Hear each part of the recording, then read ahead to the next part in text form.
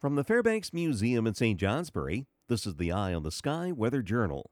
Sun rose this morning at 6:29 and will set at 5:37. Length of the day 11 hours and 8 minutes.